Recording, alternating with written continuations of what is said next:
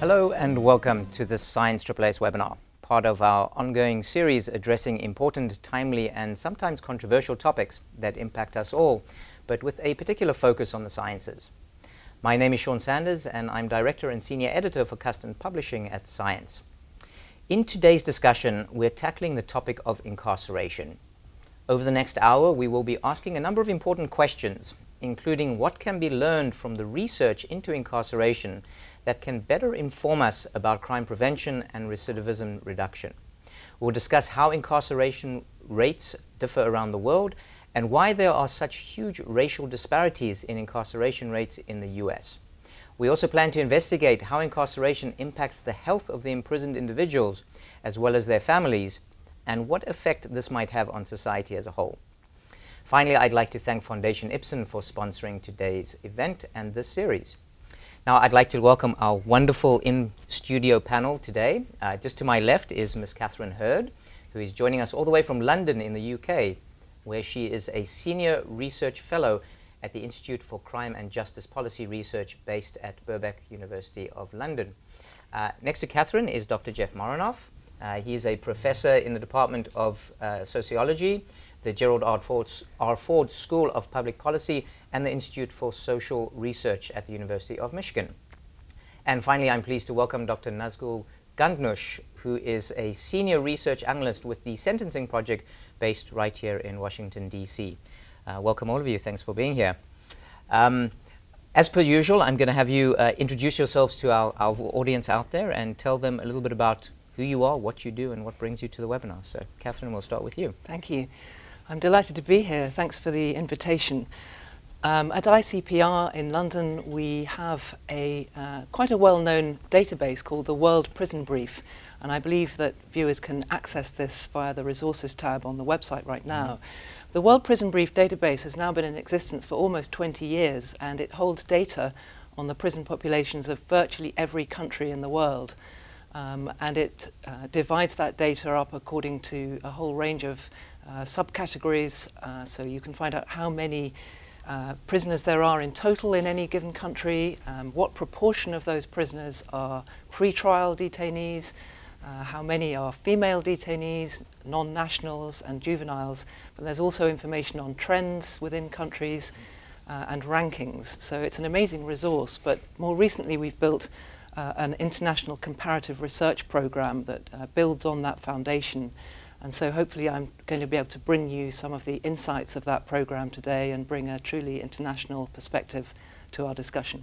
Wonderful. Thank you, Catherine. Jeff? Thanks, Sean. I'm also delighted to be here. My research touches on a few themes that are relevant to today's discussion. One of them is the effects of incarceration on later life outcomes, and that research focuses on outcomes like recidivism, employment and labor market experiences, and also health and well-being of people who have been incarcerated. Another theme is life after prison. What happens to people? What are the challenges and opportunities they face when they get out of prison?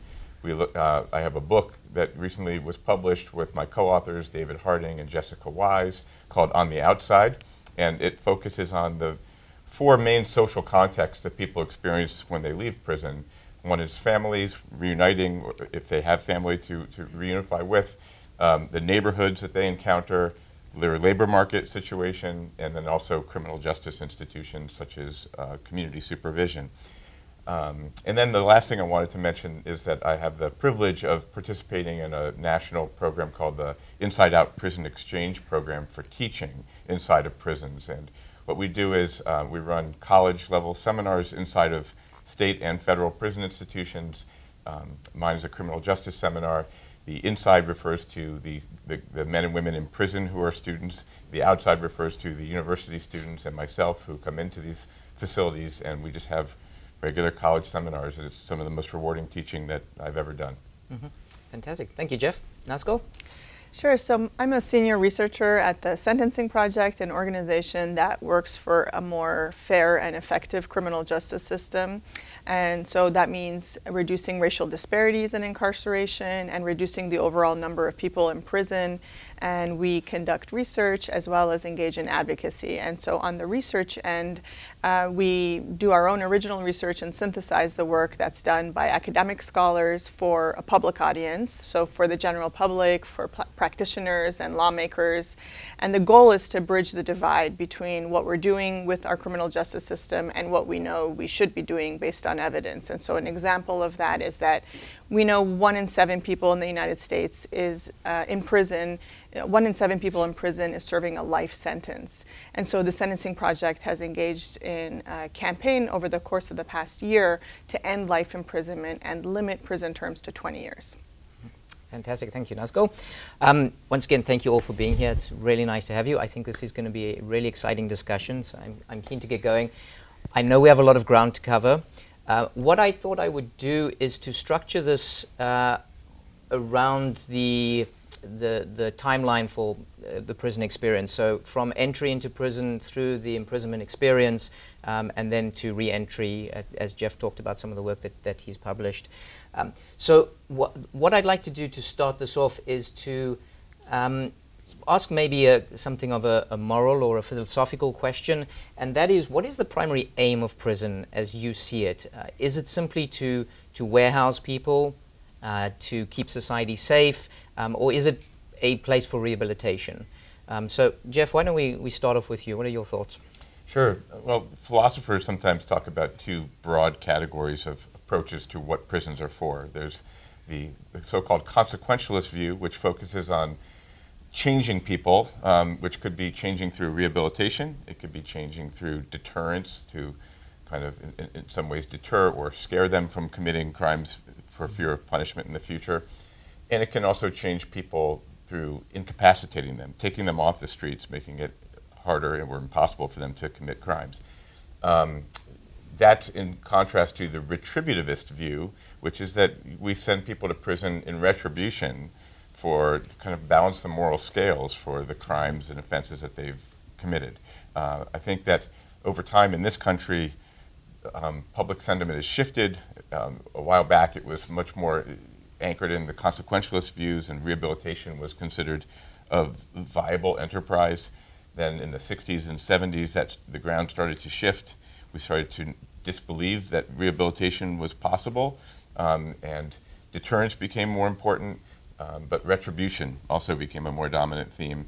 And now I think we're seeing a shift back towards understanding that rehabilitation is possible, and that just simply warehousing people is financially very costly and morally very costly because of the disruption that it has on the people who are being warehoused. And I think we're at a moment where there could be a shift towards trying to think of more productive uses of that time in prison, but still at a point where we're effectively warehousing a lot of people. Mm-hmm. So Catherine, does this mirror what you're seeing internationally? Well, internationally, there is a huge disparity between national attitudes, socio-political framing of the questions around punishment and the wider response to crime and disorder. Mm-hmm. What we have seen is a growing use of imprisonment and a lengthening of prison sentences.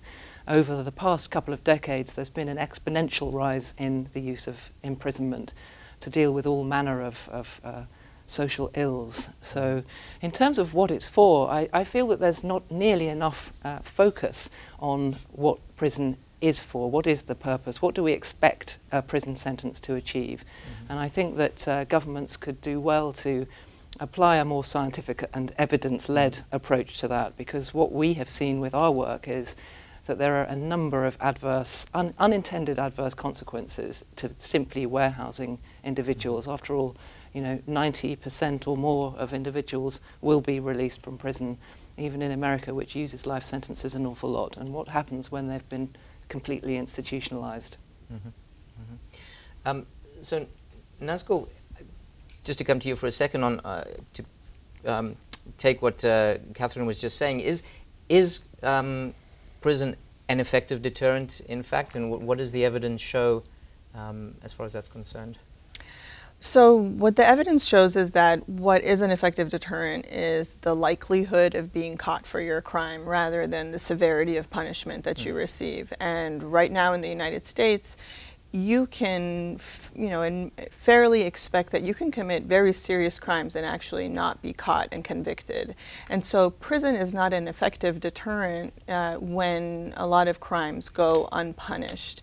And so instead what we see is that policymakers and the general public has supported relying on very long sentences with this idea that if people know they're going to be sent away for a very long time, they're not going to engage in criminal conduct. But actually, not only do people not expect to get caught, but a lot of times they actually don't realize what the penalty is that they would be facing for their crime. And so what we know is that when we send people away for a very long time, they do age out of crime. There's very little rehabilitative investment that's made in them, but even without that, they're able to transform themselves, and there still remains a reluctance to recognize that we're incarcerating people beyond the point that's necessary. Can I add one point to that? Sure. To introduce some more scientific jargon, criminologists often distinguish between specific and general deterrents.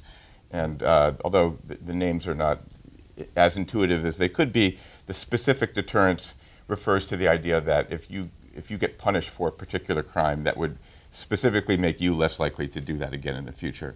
And general deterrence is more about sending a message to broader society that crime does not pay, that you could get caught and punished, and it's going out to a more general group of people, regardless of what their specific criminal background might be.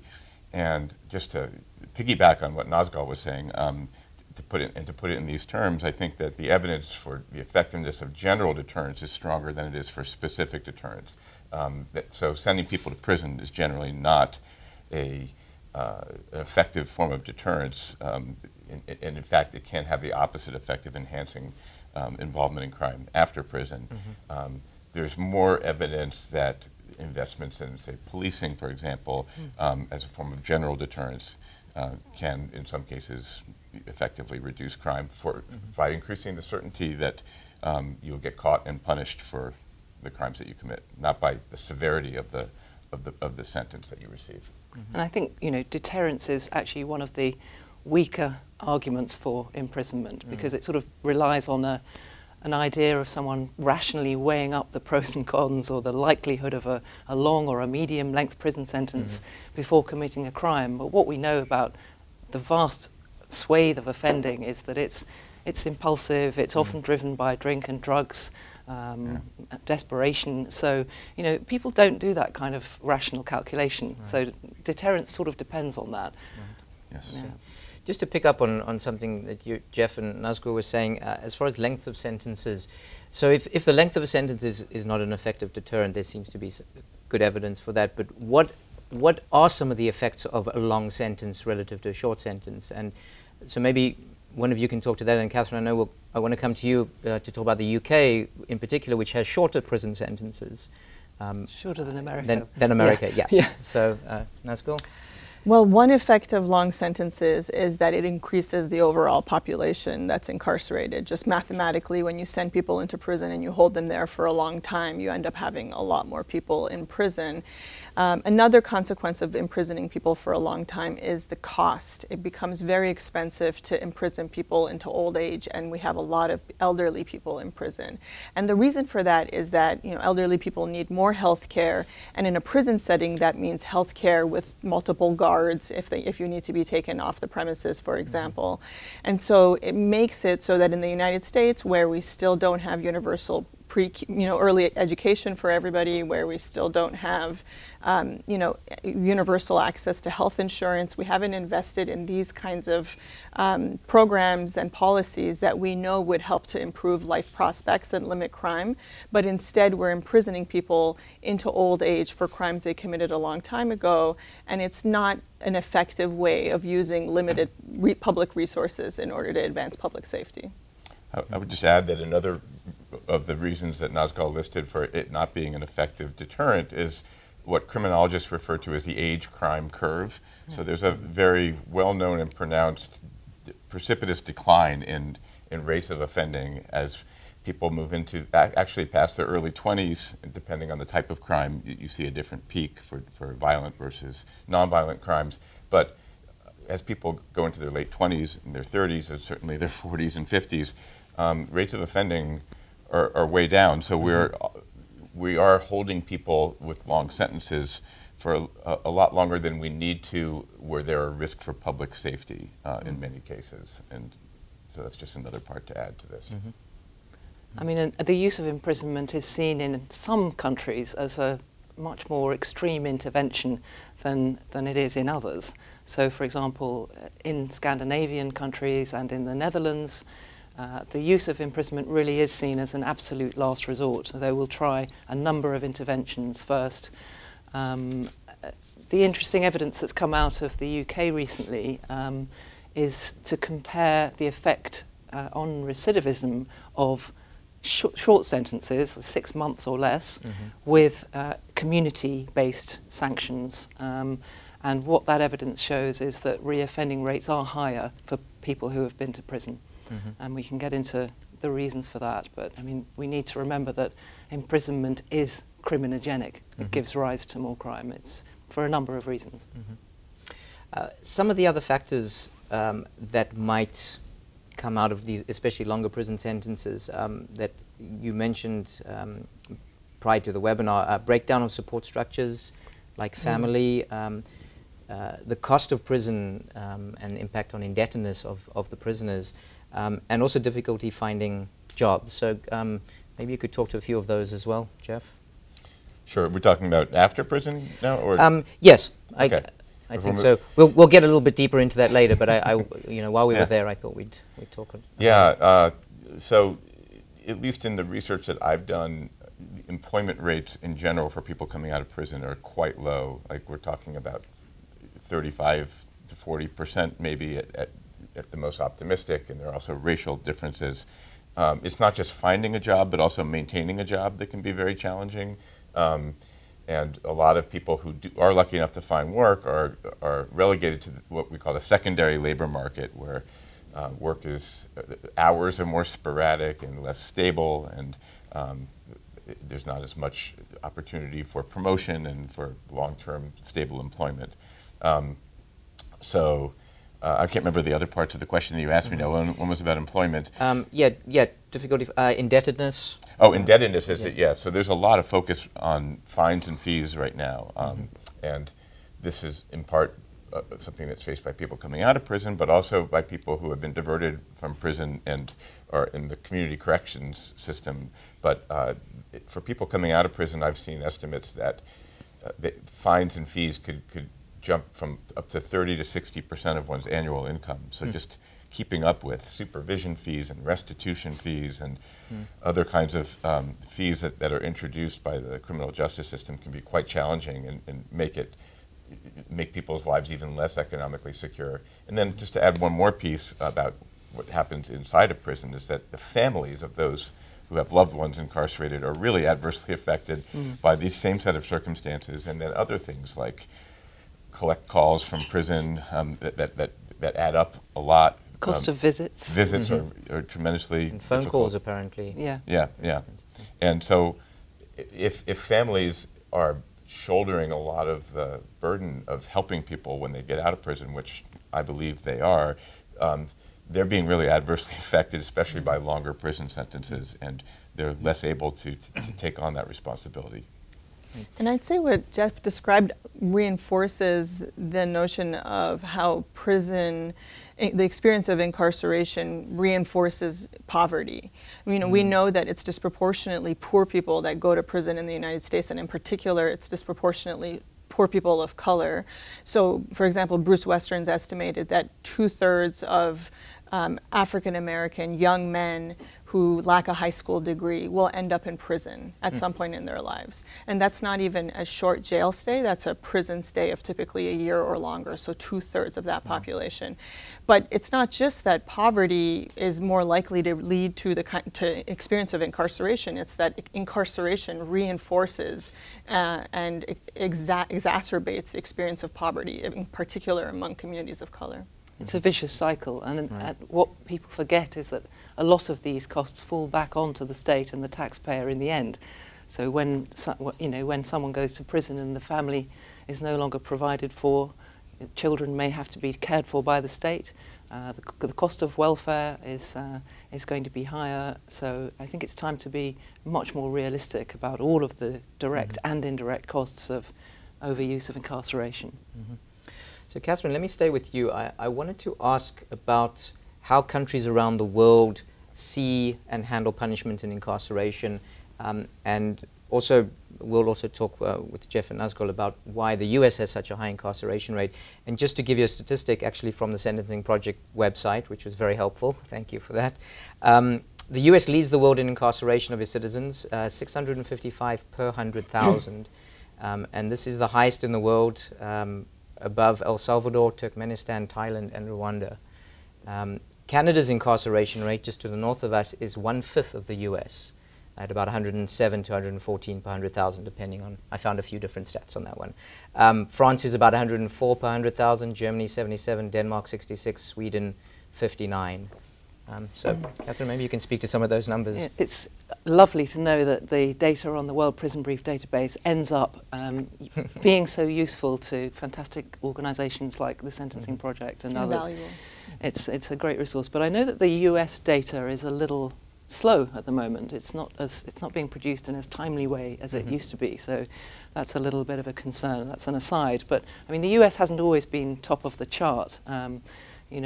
Russia was the leading incarceration nation for a long time. There are different reasons for countries to have high levels of incarceration. In many countries, the proportion of pre-trial detainees is extraordinary. So before you even get into the punishment question, imagine, in India, nearly 70% of all prisoners in that country are pre-trial. So they're not yet tried or finally sentenced. So that is should be one which countries with high pre-trial detention rates are addressing as a matter of urgency.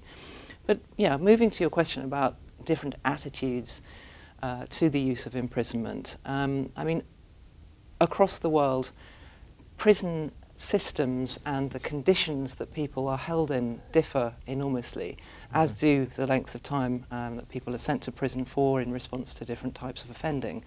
There are, just endless variations. But what we have seen is that there is one continent among 5 that has reduced its use of incarceration overall in the last 2 decades, and that's Europe.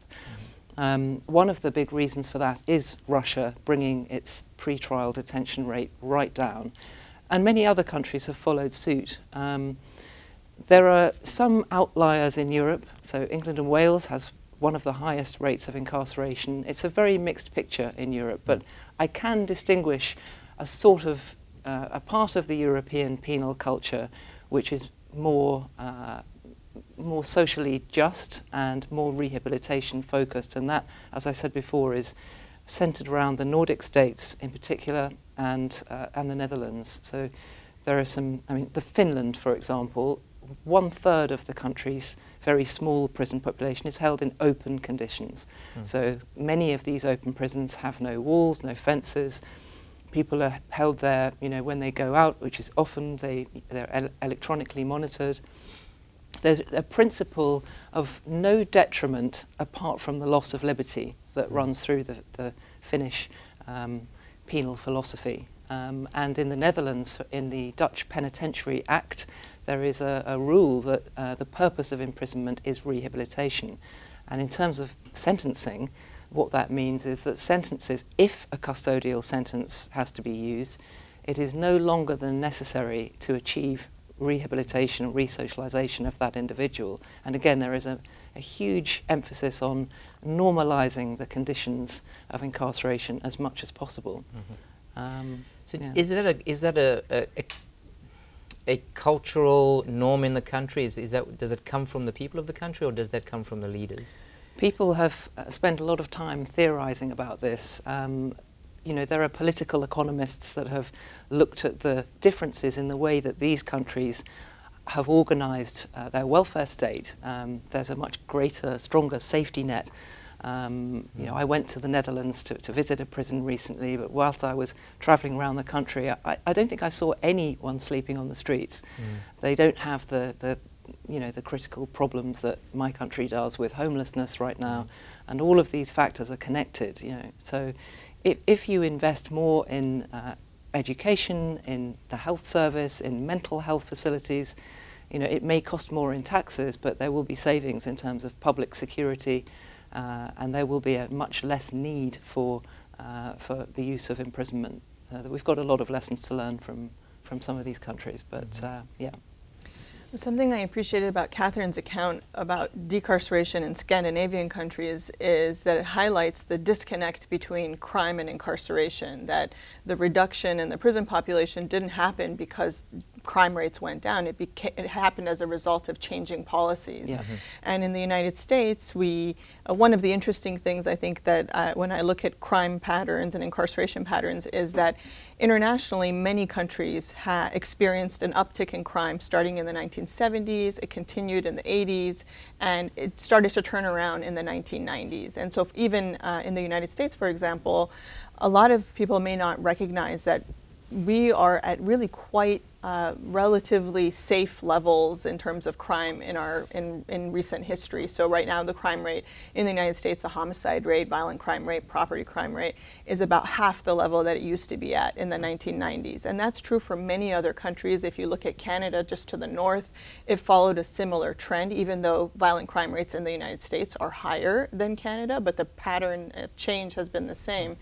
But one thing that makes the United States exceptional is creating the problem of mass incarceration in response to rising crime rates and continuing to escalate incarceration levels even as crime rates fell.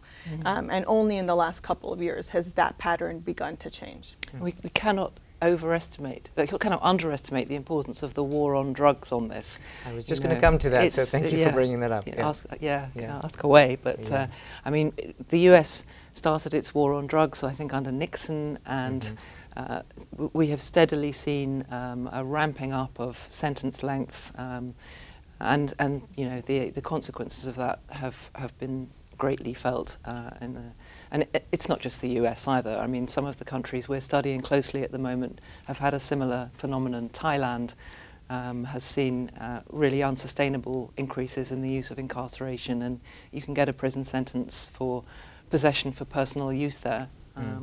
Right. Not to discount the role of the war on drugs, because I agree with everything that Catherine is saying, but to put a slight caveat on that statement, we would still have mass incarceration in this country even if you take away the drug crimes. And I think it's, as I think Nazgul was referring to it in her opening remarks, I mean, it's important to think about, when we talk about decarceration, about not just nonviolent offenders, but people who are in for violent crimes. There was a really excellent report from the National Academy of Sciences a few years ago on the causes and consequences of mass incarceration. And one of the takeaways from that report was that this didn't happen through some kind of natural set of forces like changes in the age structure or the ebb and flow of crime rates. That really was mass incarceration, a story about conscientious political actions that were taken, and especially changes in sentencing laws.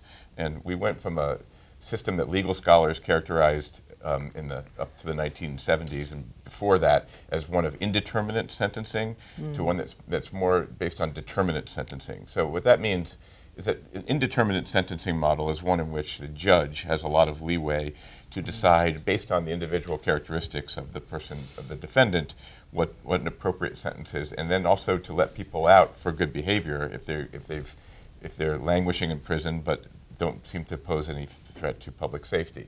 Determinate sentences are things like mandatory minimum sentences, truth in sentencing laws, and other ones that legislatively determine how much time somebody's going to serve without any kinds of nuances about what the individual characteristics are of that person, and that create longer prison sentences across the board. One good change, I think, that happened during that time period, though, was a move as part of a sentencing reform, was they also introduced the idea of sentencing guidelines, which makes sentencing a little bit more transparent and fair, and There's some evidence that it's reduced disparities, and we see some reduction in disparities that's in the news this week, as a matter of fact. That's more pronounced in states that have what are called presumptive guidelines. The judges are given some latitude for how they decide on sentences, but they're also presumed to be following some guidelines that are in place. Not all guidelines are equally effective, but that's one change that's probably been for the better. But the broader point I'm trying to make is that changes in sentencing laws have had a really big impact on incarceration rates. So policy does work. Yeah, right. That's good. I mean, another massive increase of what drives high incarceration rates that we've seen lately is the increasing use of recall to prison for breaches of parole, breaches of license conditions. So that's driven rates up a lot, and perhaps we could do with a little bit more discretion around that so that people aren't being continually recalled for very minor infractions or for things that they can't actually help. And breaches of probation too, when people are doing a community service, some kind of community sanction, but they breach it. Do we always want to have prison as the default setting to that, or do we want a more nuanced approach? So, and my understanding is longer parole often leads to greater rates of imprisonment or re-entry. Yeah, parole can be very, very long. I mean, when you get a life sentence in England and Wales, you have a life licence. When you're finally released after serving your tariff, which could be 20 years or so, then you will be on a lifetime licence. Yeah, there's an old idea in criminology called net widening, and that is that in an effort to try to divert more people from prison, we offer different kinds of supervision, but that could be ultimately widening the net of people caught in the criminal justice system. And so, probation, which is community supervision instead of going to prison, and parole, which is community supervision after, at the end of one's prison sentence, are both things that we should be making more use of, probably. They're less costly and less damaging to people than custodial forms of sanctions, but they do have consequences. And one of the main ones is that to go back to prison when you're under community supervision, there could be two pathways. One of them is to commit a new crime, like a new felony offense, but the other one is to have a so-called technical violation of the terms of your supervision. And that's what, in the work that I've done on the so-called revolving door between prison and society, it's these technical violations that are really driving up rates of reincarceration.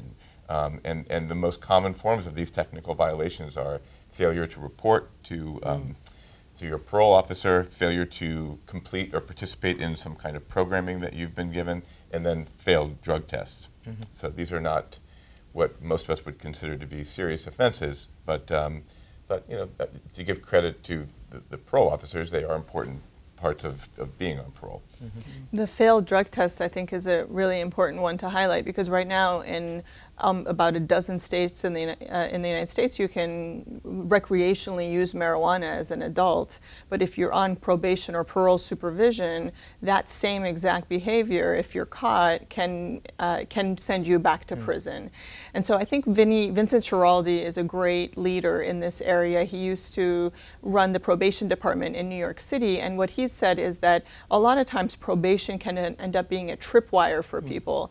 And the solution to this, tripwire sending people back to prison, the solution to this is not just giving people more services, not just trying to address crime rates, but to recognize that a lot of people are unnecessarily on supervision, that we need to scale back terms of supervision to typically not necessarily more than 3 years, whereas many people are on probation or parole for 5, 10, 15 years. And so any behavior that anybody would engage in, like if potentially using marijuana, missing a meeting, those kinds of things should not lead to your incarceration, since just because you're on probation supervision, and you don't even need to be because you're a low-risk person. Well, just one more word on that. Some other research that we did that was really eye-opening for us was the consequences of so-called intermediate sanctions, which are like short-term, usually jail sentences, sometimes prison, often imposed for technical violations. And these could be incredibly disruptive to people's efforts to stay employed. This is one of the reasons that people lose jobs a lot is because they violate the terms of their parole and they go back for even a short stint in jail or prison. Another really stunning statistic we found was in Michigan we got data on the life histories or the residential histories of people who were coming out of prison, and we found that on average the average parolee moves over 2.5 times per year. Wow. And that's an incredibly disruptive existence. Part of it is due to housing insecurity and difficulty finding stable housing, but a big part of it is also due to these intermediate sanctions, which take people out of their residential context, put them back in a custodial context, and then spit them back out again. Actually, something you said just very briefly that some of our audience might not be aware of, the difference between jail and prison, if you could just very quickly define. Yes, in the United States, prisons are state and federal run institutions that typically house people who have felony convictions or have been returned due to a violation of their parole, and usually people serve, it's for a new crime, 2 years or more in prison. Jails are usually locally run facilities, municipalities or counties that house a number of different types of people. Some people serving time awaiting trial, pretrial detention. Other people on shorter sentences, usually less than a year or less than 2 years. Great. So, Nazgul, I want to come to you for something that we really haven't touched on that I think is a very important topic, and that's racial disparity. So another statistic I wanted to put out there was the lifetime likelihood of incarceration in the US for white men is 1 in 17. It's 1 in 6 for Latino men and 1 in 3 for black men. And these numbers are equally as stark for women. So the question I want to ask is I mean, it's very clear, particularly in the US, there's structural racism, there's institutionalized racism. And this was actually talked about very nicely in the movie 13th from Ava DuVernay and Spencer Averick, where they drew a very clear line between structural racism and the prison population. I wonder if you can talk to that. Sure. I would say the structural racism plays out in 2 ways. And a lot of people tend to move in one direction or the other in trying to understand the disparities we have in our prison system of why over 60% of the prison population is black or Latino. So one way is that because of higher levels of poverty, concentrated urban poverty among African Americans in the United States, that community both is more likely to experience very violent crime, such as homicide, and that community is also more likely to commit homicide. And so we have, when you look at the most serious crimes, higher rates of offending among African Americans. If you flip the script in our society and you had white Americans disproportionately living in urban poverty, you would have higher rates of homicide offending among whites. But so that's in terms of, that you don't see that kind of disparity in offending when you look at lower level offenses, as in particular for drug crimes. Americans use drugs at similar rates, and yet African Americans are much more likely to be arrested. Even, for example, if you look at marijuana possession, over 3 times as likely to be arrested for marijuana possession for African Americans versus whites. But then we also have, and so that speaks to the disparities that we have within our justice system that comes from not just, in part bias on the part of criminal justice practitioners. So who do police officers stop, and when they stop them, who do they search? And when they search them, do they arrest them? All of that is more likely to be something that African American and Latino drivers experience compared to whites. But it's not just individual discretion, it's also our laws and policies. So for example, drug-free school zones, which my colleague Nicole Porter has written about. Drug-free school zones enhance penalties for selling drugs near schools, but what that means is that people living in urban, dense areas are much more likely to get an enhanced penalty for selling drugs near a school area. And because of the demographics of who lives in urban areas in our society versus who lives in rural and suburban areas. And so there are a number of examples like this of like the crack cocaine sentencing disparity, policies and policing.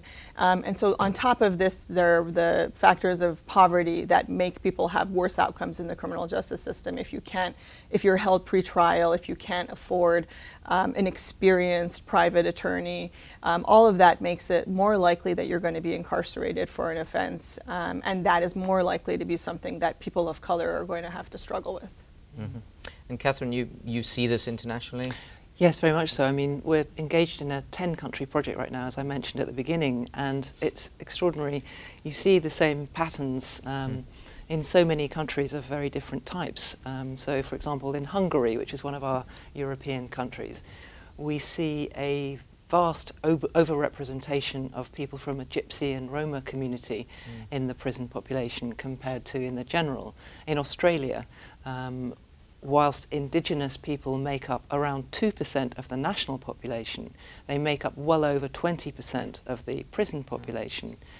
In the Netherlands, we have a very large proportion of people in custody who are, in fact, the Dutch don't keep statistics on the ethnicity or race of their prisoners, but what they do keep is a record of the parentage. So what's your heritage? And so around 60% of people have a non-Dutch heritage who are in prison right now. And the reasons for these disparities are, are documented to a greater or lesser extent in different countries. So in England, there was a very influential report by David Lammy MP a couple of years ago that found that, as Nazgul pointed out, a lot of the disparity arises at the policing stage. So who's being stopped and searched, who gets to be diverted away, who gets to hire a lawyer to help them be diverted if it's their first offence, and who is just left with a badly funded legal aid lawyer and hoping for the best. So, race is a factor in pretty much every country where there is structural inequality in place. And do you see the same connection with poverty that Nazgul was talking about? Yeah, in those countries? I mean, prisons around the world are a microcosm of society in many ways. So poverty, people who are in prison overwhelmingly come from backgrounds of poverty, social marginalisation, low educational attainment, underemployment, and we haven't talked about health inequality, but mental and physical health problems for a variety of reasons are far more prevalent among prison and criminal justice involved populations than they are in the general, which is a poverty factor too. Right. That actually segues very nicely into my next question, which was going to be about health. So what I was wondering is I guess you've just answered the question, that the rate of mental health illness is higher in prison populations. My question is it higher in those entering the prison population as well? Yeah, both. I mean, prison is both a site and a cause of bad physical and mental health. But, people with mental health problems and with substance abuse problems are so easily propelled into the criminal justice system when alternative approaches may well be more effective and humane. So, but yeah, I mean, the proportion of people in custody with often unmet, previously undiagnosed mental health needs is very, very large, and that should be a concern. Jeff, I know you've done some work on this as well. Did you have any thoughts? Yeah, to agree with everything that Catherine said, and to add a couple of nuances. One of them is that one of the challenges in studying the effects of incarceration on health is to differentiate between the time that somebody's in prison and then the longer term effects when people get out of prison. And I and others in my research have found that there are some short-term health benefits to being in prison, which are in some ways sad commentaries on what life is like outside of prison for a lot of these same groups or people that go to prison. There is more regular health care that people receive while they're in prison, and they're also being removed from society. You have a reduction in so-called external causes of mortality, such as violence, homicide, and injury-related deaths, suicide as well, although that's not totally avoided in prison. That's one of the bigger causes of death in prison. And then that's a short, and there's also some research that suggests that that benefit, so to speak, from being in prison on health is greater for African Americans than it is for whites, because the health care that they receive outside of prison might be more sporadic and worse. But over the longer term, the evidence is that it's a very harmful effect on people's long-term health and well-being. In our research, we differentiate between just the cumulative exposure that people have to being in prison for longer lengths of time and the churning that people experience going in and out. And we actually find that churning component it adversely affects the health of people too. Like the more times you go in and out of prison. I would add to this about substance use disorder. People that are incarcerated have much higher rates of substance use disorder than the general population. And yet, most prisons and jails in the United States fail to provide professional treatment for that problem. And that would be a problem that brings people into prison because they're selling drugs or because some of them have committed other crimes as a result of their substance use issues. And in particular, during the current opioid crisis, it really stands out that, for example, very few prison systems in the country, with some exceptions like in Rhode Island, offer methadone or buprenorphine, the kinds of gold standard treatments for opioid addiction. And so that really kind of stands out, I think, for me as, where there's growing awareness in our country that we have an opioid crisis. We still rely on incarceration, not as much as we used to for handling that problem, but there are a lot of people with opioid use disorder that are in prisons and jails, and we keep them there without treatment. And sometimes people that are getting treatment in the community go to jail and prison, and they lose access to that treatment while incarcerated. And as we were discussing before this actually, it's not just a reflection of our opioid crisis, but it also contributes to it, because a lot of times when people are released from confinement, they go back to substance use, and they're at an especially high risk of overdose death because their tolerance is low. They are not using the appropriate amount because of increasing prevalence of fentanyl in the drugs that they're using. And so in this kind of way, incarceration and using jails and prisons as a response to drug use disorder actually can make it worse. So I'm going to come to a couple of questions that we had from our online audience around this topic.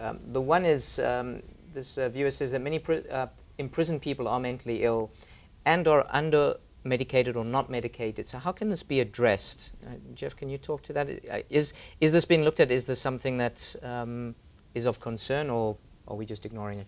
Right. I'll caveat this by saying this is not my primary area of expertise, but there are, as Catherine said, there are plenty of people who enter prison with mental illness, and the response is usually more medication than other kinds of therapy. That's an easier way to treat the problem within prisons. Those problems can be exacerbated, especially if people experience solitary confinement or so-called administrative segregation, which people with mental illness are arguably at greater risk of experiencing, of being put aside from the rest of the general population. So it's not a pretty picture. It's as I think Catherine said, it could be both.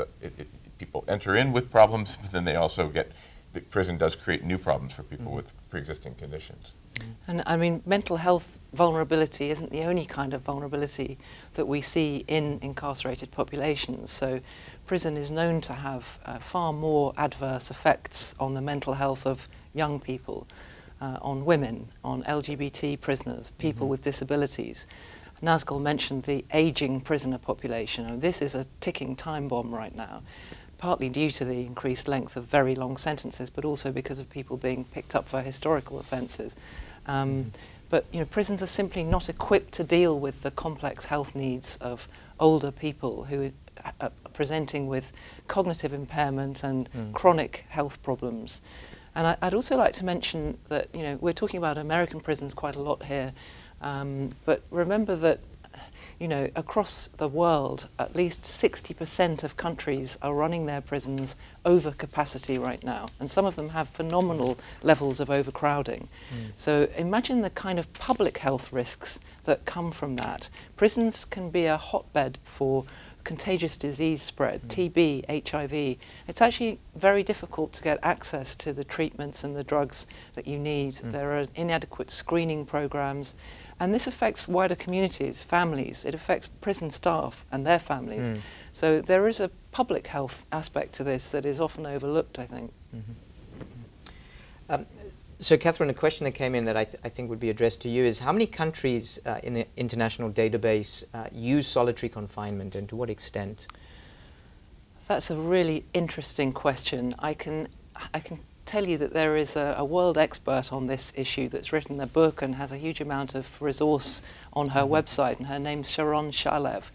But I know that there's a vast proportion of countries that informally or formally use separation, but it tends to be, Canada and the USA have been challenged in courts about this as a human rights abuse, and there is,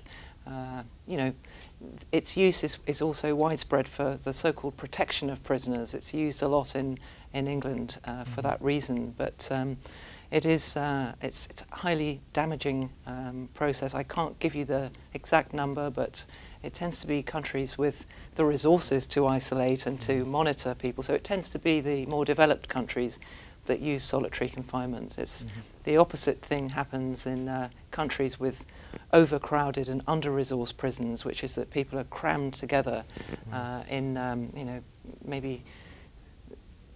I've heard of people being held in communal cells which were built for 30, but they, put 3 or 4 times that number of people in them. So there's the other side of the case. And a lot of those people might prefer to be held in isolation because imagine the misery. But I mean, either situation is extremely deleterious for health, mental and physical.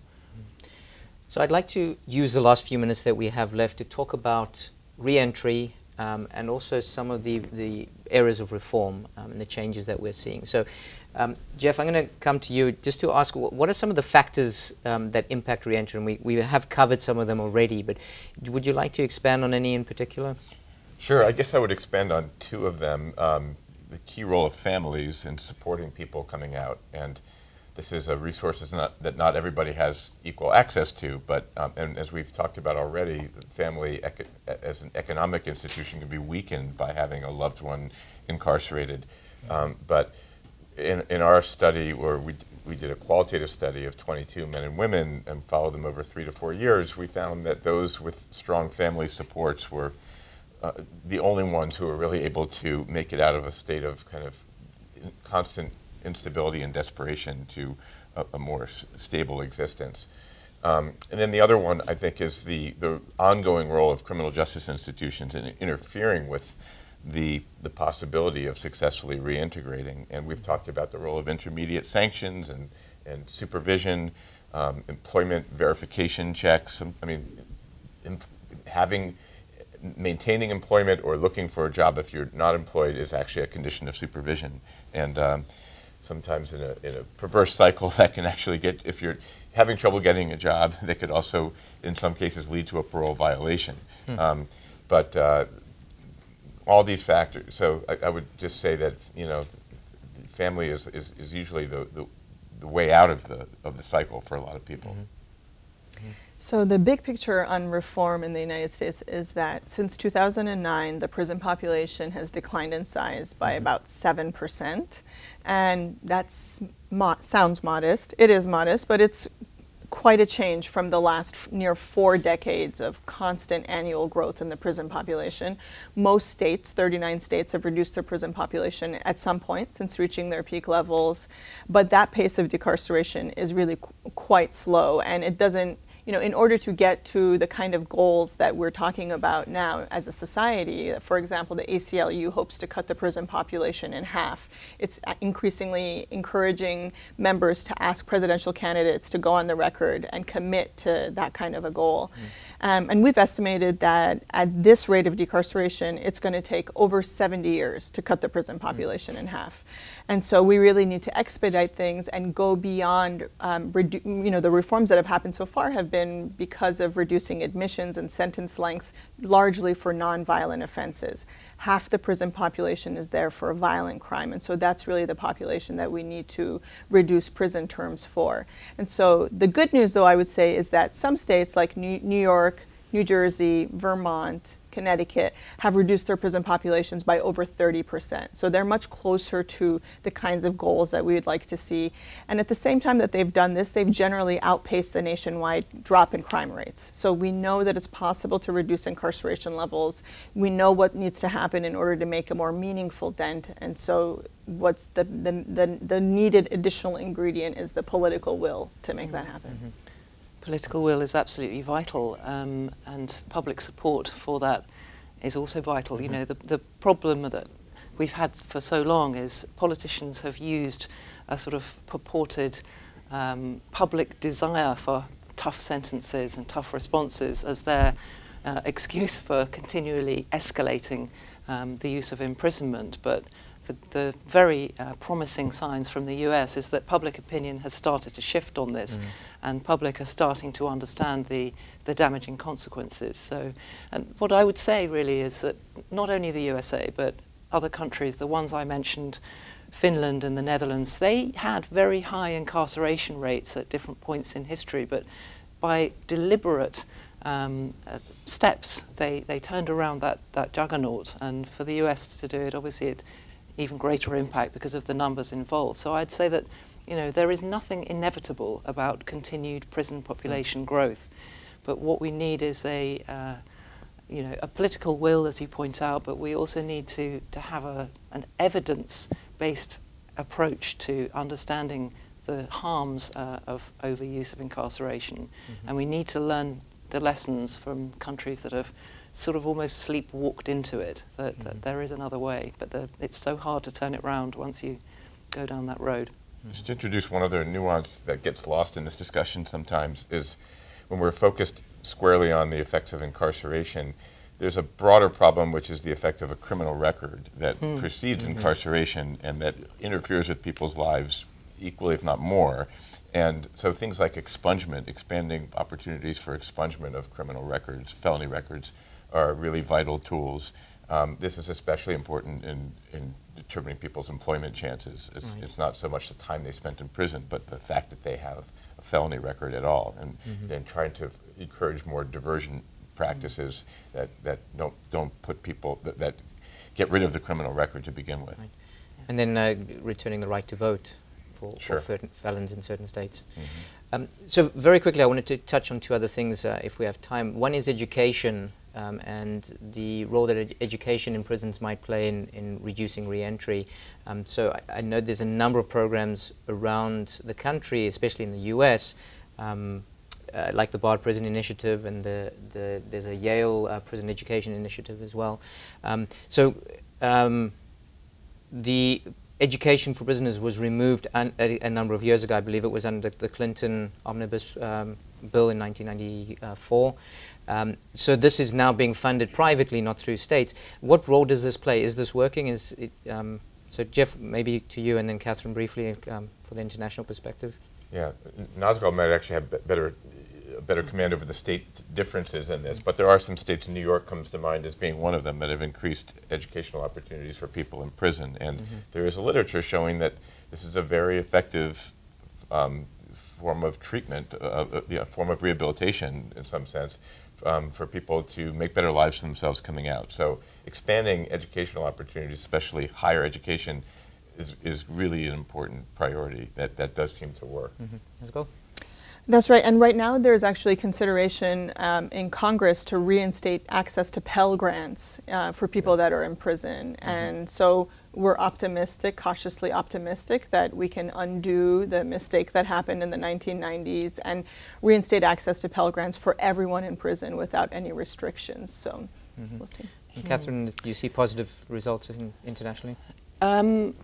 Well, not so much, I have to say. You know, it's a very mixed picture internationally. The problem is that it's expensive to provide education and work opportunities, and when prisons are overused and overcrowded and under-resourced, it's the first thing to go out the window. So if we do want to provide this very important opportunity for people, then we need to reduce the numbers first. And I would also make the point that it's not just education that helps people, it's having meaningful access to work that is, you know, decently remunerated. No one's saying that there shouldn't be deductions for, you know, the cost of living and so on in prison. But I mean, the rate at which US prisoners are paid for the work that they do is, I've read that it's sort of, you know, cents. It's cents per day, not dollars. So, you know, that to me is a gap, and meaningful work can be just as important for prisoners learning, you know, relearning, or maybe learning for the first time what it means to make that contribution, the pride,